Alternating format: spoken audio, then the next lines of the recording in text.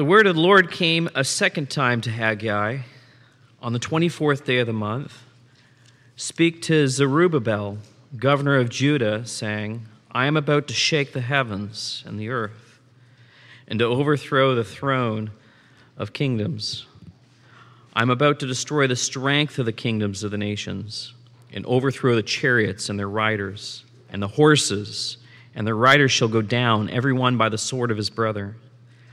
On that day, declares the Lord of hosts, I will take you, O Zerubbabel, my servant, the son of Shealtiel, declares the Lord, and make you like a signet ring, for I have chosen you, declares the Lord of hosts.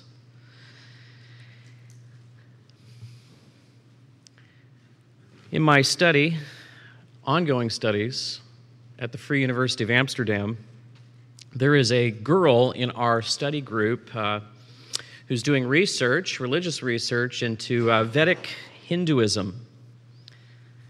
Now, the remarkable thing about this degree program that I'm now embarked on, you'll hear about it a little bit,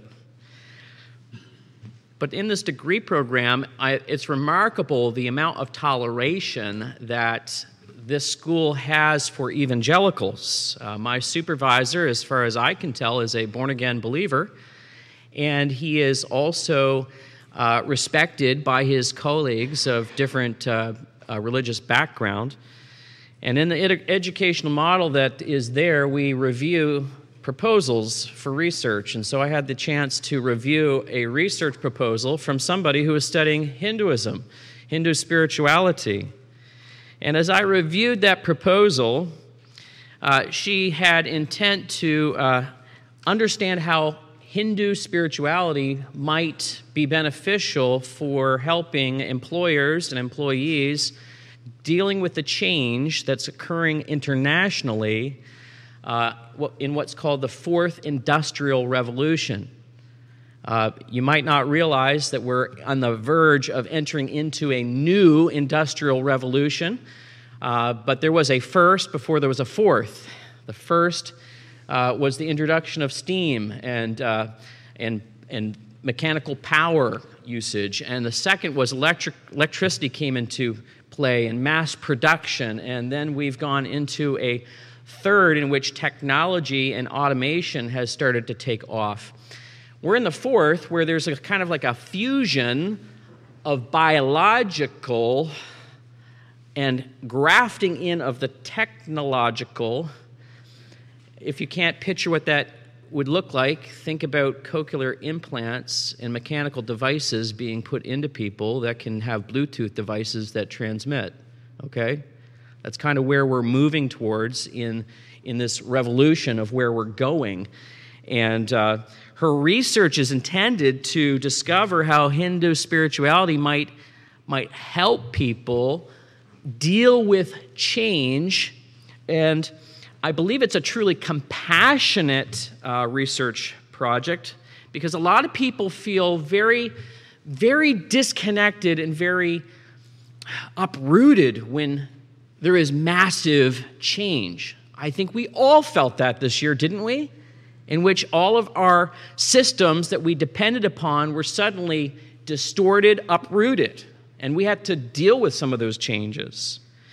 Now, her intentions are compassionate, but the foundation of her research is flawed, because she presupposes an interconnectedness of all of our existences as the very nature of existence. In other words, we are deeply connected to the universe all together, spiritually.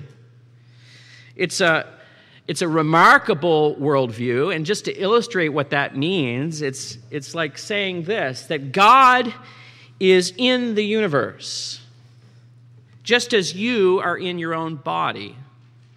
That's how Hinduism operates, that your body, just as your body is only a part of you, in the same way, God has a physical body, and it's this natural universe, and the mental movements of God changes and moves the universe. And so if we can get interconnected into the mind of God, then we can deal with the changes that are going on around us.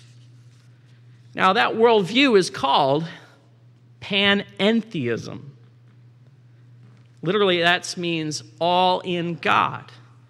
Now, that view sounds really enlightened, right? It sounds really, really deep. But it has pitfalls. And the greatest pitfall of all is that then God becomes dependent upon the universe. A universe that's in decay. A universe that has contamination with evil. So then that means that there must be a real evil in God. And that's where it falls short of the glory of God. And so I wanted to bring this up because Christianity, on the other hand, demonstrates that the universe is not dependent upon God in that sense. Did I say that the other round? Yeah, really important. Yeah. God is not dependent on the universe, and that's the critical difference. Thank you. God is not dependent on the universe. He upholds the universe, but he is not dependent upon it. And why I bring this up, because in this text that we read this morning, we see indications that God is independent of the universe and exerts his will upon the universe. And so that should give us the ability as Christians to be able to withstand seismic change in the universe. We have a hopeful alternative to Hinduism. We are not dependent upon a God who is dependent upon the universe. We are dependent upon God who controls the universe. And there's a huge difference, and it ought to affect the way we outlook in life, and it ought to give every person that we come into contact with a reason to ask us, what is the basis of your hope? We see a world that's changing and distorting, and we shouldn't be paralyzed by what we see. We ought to be living confidently, knowing that he rules over all. This text is remarkable because it's like the last, prophetic message to the people as they're getting ready to rebuild the temple. And they're in the process of rebuilding the temple in uncertain times, and there's seismic changes happening in their world. And they're wondering whether or not we can actually do this. And there's two dynamic acts of God that are declared in these verses, and I want to highlight these. And in verses 20 to 22, the very first several verses, we see a declaration that the day of the Lord is his day. Any judgment that God brings upon the earth is his, and he's not affected by it. He is the one who affects that judgment upon the world, and so therefore, we can't control it. He is the one who's in charge of it. And so I want to point out how I see this in these verses. 3 times the Spirit through Haggai says, I am about to shake the kingdoms and the heavens and the earth. And verse 22, I am about to destroy the strength of the kingdoms of the nations. And in verse 23 even it says, on that day declares the Lord of hosts, I will take you. This is God himself declaring his legislative will for the world. Really important for us to see that it is the Lord's day. The day of judgment is his, and it's his alone. We can stand by and watch, but he is the one who's in charge.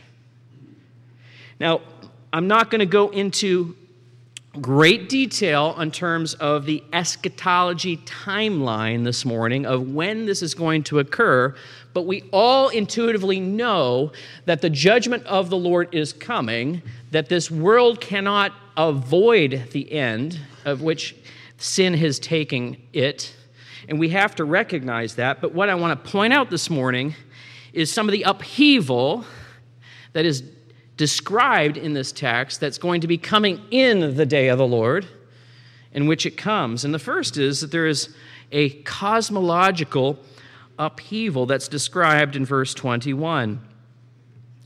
He says, I am about to shake the heavens and the earth. The word shake there literally means to cause to tremble, to cause to shake violently.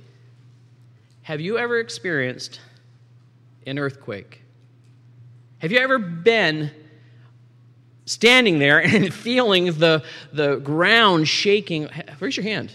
How many of you have experienced that? Okay, I'm also holding my hand up because I've experienced that as well. And it's a remarkable thing because it first comes about as a jarring shock, slight pause, and then traumatic rolling that starts to take place. Now, depending on the severity of that seismic shift, you may have things start to shift on the walls, right? And structurally, we've seen the damage that remarkable earthquakes can produce. And I'm so thankful that I live in northeast Pennsylvania, where these things are very rare. I don't know how people live in California on the San Andreas fault line. Eventually, that thing's just going to split wide open. I don't know how you would even mentally cognate life like that. But again, there's a lot that we can be thankful for. But there's going to be no escape. This dramatic, cosmic shaking. That's the point. When God decides to shake the earth, there will be no escape, and there'll be nothing that we can do about it. Now, I believe personally that the church will be brought out of the world during the great day of the Lord's judgment. And I don't have the time to go into all those arguments this morning. But what's important to realize is that when we see the pains of creation, it's an indication that the great day of the Lord is coming. And anytime we see cosmic shakes, rattles, movements, we have to recognize that we're not ultimately able to thwart what God intends to do. Now, that might cause us a degree of anxiety, but it shouldn't. It should cause us to recognize that we serve a God who is outside of creation. And yet he very specifically looks at us as his creation and decides to redeem us and to protect us and to shelter us. He is Lord over all, but he is compassionate and cares for each one of his children. I want to move quickly here to the political upheaval that's described in verse 22, and I want us to think meditatively on what these upheavals mean. In verse 22, he says that he's going to overthrow the throne of kingdoms, and I'm about to destroy the strength of the kingdoms of the nations. The word overthrow there means to flip, like to flip, like a pancake. Like you can, as long as you've greased your pan well and it doesn't stick, right? It's like an effortless flip over to the other side. That's the word picture in which is being described here, that God can effortlessly flip kingdoms and redirect them in any way that he so chooses. That is his liberty to do so. And the strength of kingdoms there refers to the economic, the international power that's invested in them. And it causes us to stop and consider the times that we live in, doesn't it? Even in the last 100 years, there was a time period in which President Wilson said that there would be a new order of nations that would be engaged in the pursuit of securing world peace. You remember that? Well, we don't remember it physically. None of us were there in 1911 when this occurred and the League of Nations started to become a thing. But that didn't do a very good job of preserving the order. God allowed some groups of people like Hitler and others to unrest and disable the world peace at that time. And the political situation in Europe actually has been tenuous for centuries.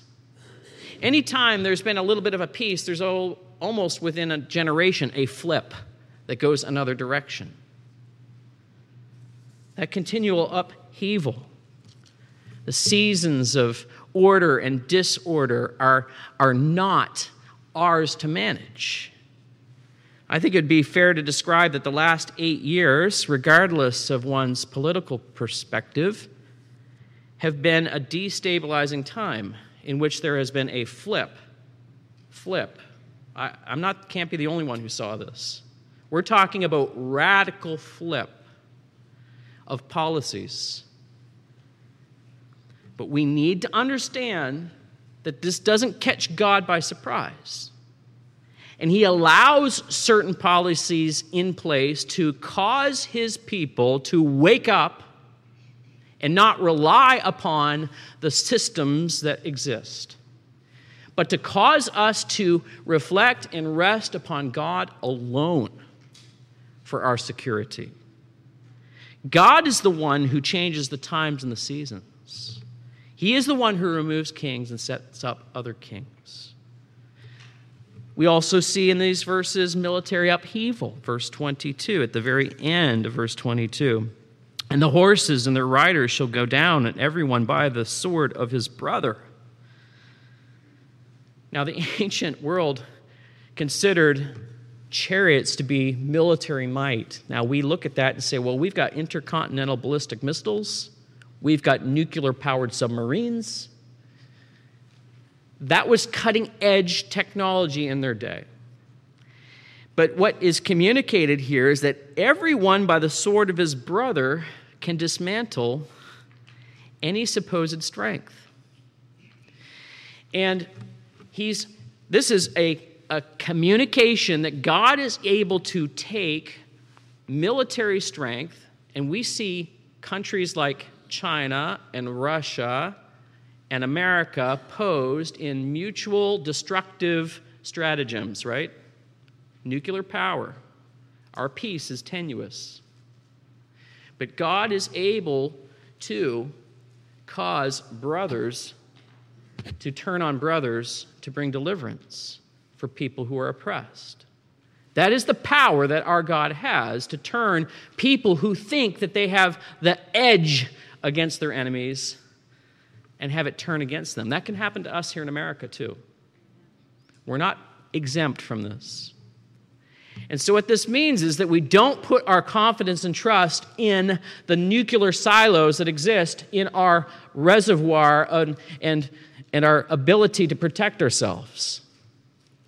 God is able to, if you will, at his own wishes, cause a false flag to fly and ignition of nuclear rockets into the sky. It could happen at any time. Where are we putting our trust?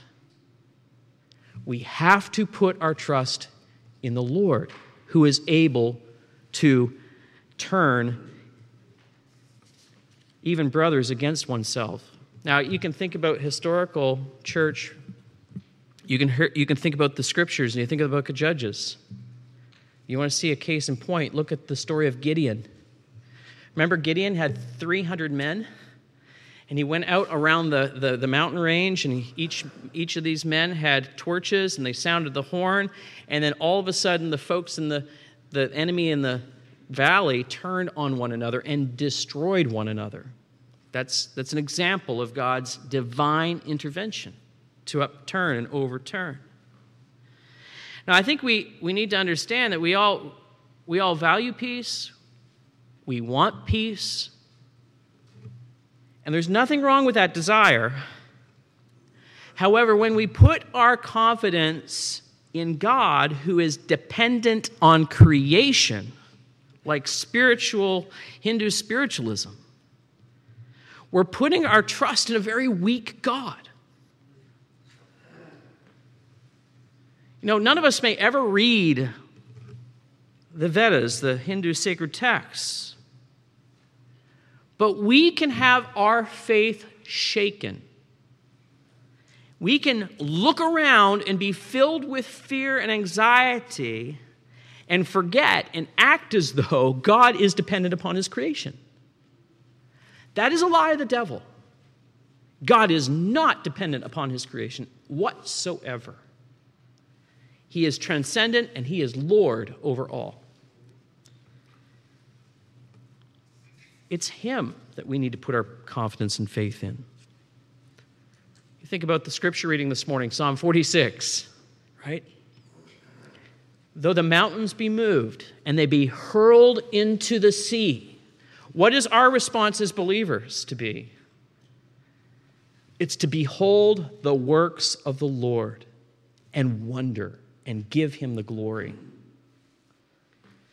That's a dynamic act of God that's being described in this text. But there is a second one that we see in the prophecy regarding Zerubbabel himself, and that is by looking down the lens of and the halls of prophecy, we can see this as referring to the dominion of Jesus, which was foreordained. Zerubbabel is a little example of what the future Messiah would be.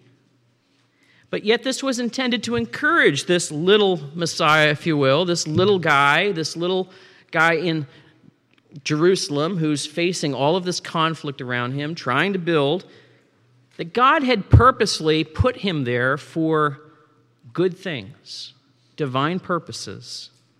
And this last verse, it says, "On that day declares the Lord of hosts, I will take you, O Zerubbabel, my servant, the son of Shealtiel, declares the Lord, and make you like a signet ring, for I have chosen you, declares the Lord." Zerubbabel is called my servant. He is called my chosen one, my signet ring. And each one of these little titles are intended to give recognition that we as believers and he as Zerubbabel could live confidently in a turbulent world. First, he's described as my servant. Why is he called my servant? Well, from the very beginning of creation, God had chosen a servant to tend to God's garden. His name was Adam. Adam was the first son, the first servant of God. Adam, as God's chosen one, failed. He sinned and he committed iniquity. And he was thrust out of that garden. Now, when Adam was obedient to the word of God, he was living in a faithful way. He was being a good servant. But after him, generation after generation, many sons were born, and each of these sons were supposed to live and follow God's will as a servant. Some of them did well, others did not. In fact, even the ones who did well were not perfect. They were not perfect servants, able to carry out God's word in complete entirety. You think of Moses. Moses was a servant of God, wasn't he? But yet he wasn't permitted to enter into the promised land because he had fallen short. And he, in anger, rebuked and banged on that rock, giving a false representation of what God intended. David also was at times called the servant of the Lord, wasn't he?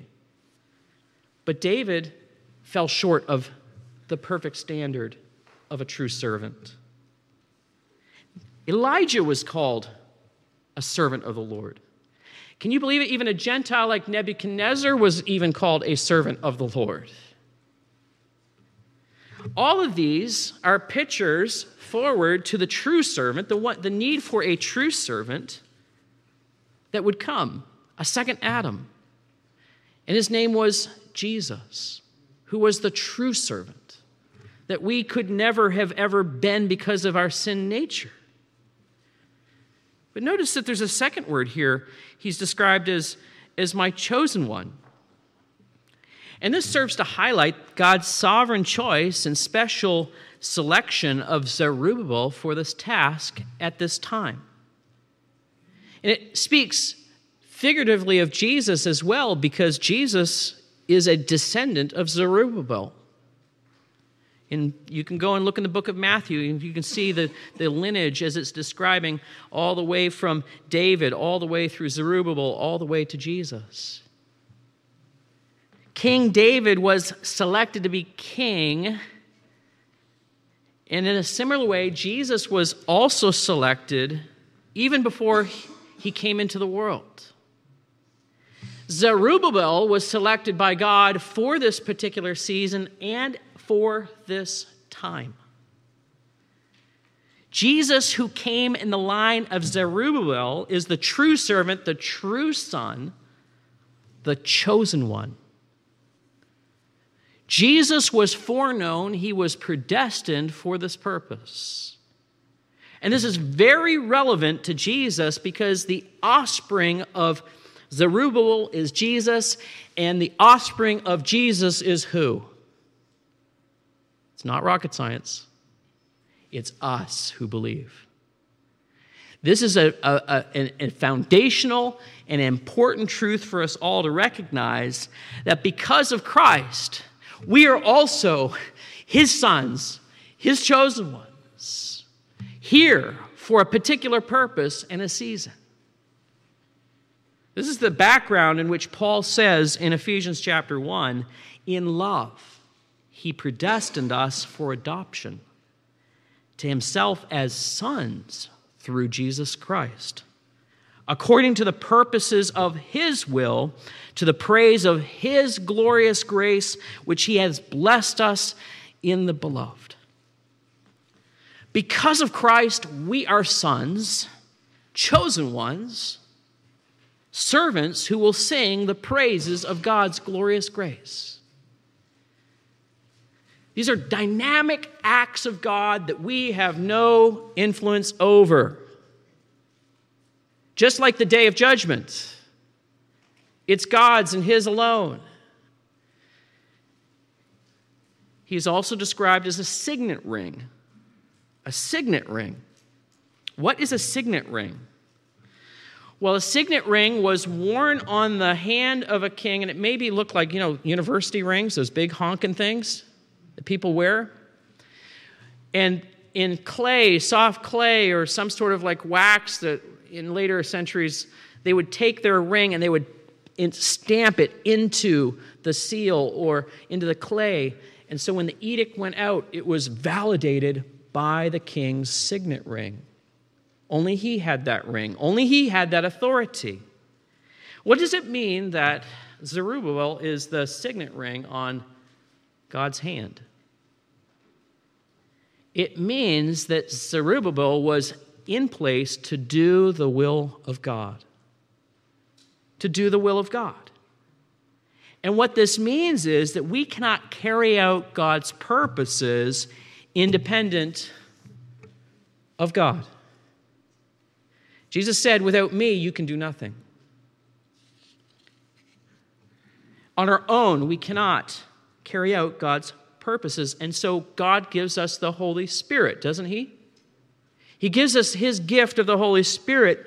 And in contrast to the Hindu spiritualism that I talked about this morning, we, in a unique way as the church, carry out God's purposes in this world. With the power of the Holy Spirit, as we display the love of God for one another, we carry out God's will in the season. Now, it's not a perfect situation that we're living in, is it? We have churches in Canada that are being locked, and people are being told they can't assemble. That's very close to my life. But the reality is, King Jesus knows about all this. And we don't have to wring our hands and worry. We need to be faithful in following and doing his will. It is the Holy Spirit as God's gift to the believer and to the church body that we are able to carry out His will. We live in a world that's in decay. There's changes taking place. Paul knew this to be true, and he said this in Romans chapter 8. He said this, "For we know that the whole creation has been groaning together in the pains of childbirth until now." He didn't say that God's groaning, did he? It's the creation that's groaning. And not only the creation, but we ourselves who have the first fruits of the Spirit, groaning inwardly as we await for the adoption as sons, the redemption of our bodies.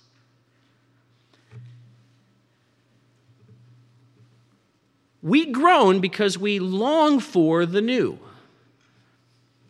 And the gift of the Holy Spirit within us is groaning not because of the creation necessarily, so much as it's anticipating the new. It wants the new. It's like a mom who's like 9 months pregnant and says, "I can't wait to have that baby." Right? There's a longing for the new. And we are going through seismic changes as a nation, internationally, and I'm not a prophet, but I'm a person who can see changes like any of you and stop and have to wonder, what is going on? But when we ask ourselves that question, what is going on, we ought to be then taking courage in the Lord, who is not dependent upon this creation. The people of God can live courageously in light of Jesus' triumph. Jesus entered into this creation. He took on human flesh. He died. And when he resurrected, he planted the seeds for the future for all of us. We have the hope of recreation after we expire, our bodies expire. And we can live courageously now in light of these truths. We can take courage. Paul wrote these words in Romans chapter 8 and said, if these things are true, who can be against us? And he said in Romans 8, verse 29 to 30, he said, "For those for whom he foreknew, he also predestined to be conformed to the image of his Son, in order that he might be the firstborn among many brothers. And those whom he predestined, he also called. And those whom he called, he also justified. And those whom he justified, he also glorified." You see, Jesus birthed us into existence. We're his sons, and we're in this process of being kept and sealed and saved for the coming recreation of the world. Jesus is coming again, and we're going to reign triumphantly upon the earth. We look forward to that day. And what we do in the absence of our living King in our physical presence, we remember his death, burial, and resurrection. We look at the communion elements and we gaze upon them, and our hearts can be filled with wonder.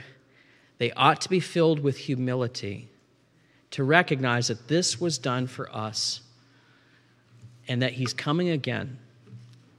And so I would invite you this morning as we prepare ourselves to worship around the table in the last segment of our worship, to examine in your hearts, have we been overly fearful of change that we're seeing in our world? Have we not had a viewpoint that Jesus is on the throne, ruling and reigning at the right hand? How are we living in light of this truth? I would encourage you to examine your heart and come to the Savior. He is glorious to save. He is glorious to forgive. And I would encourage you to take that time.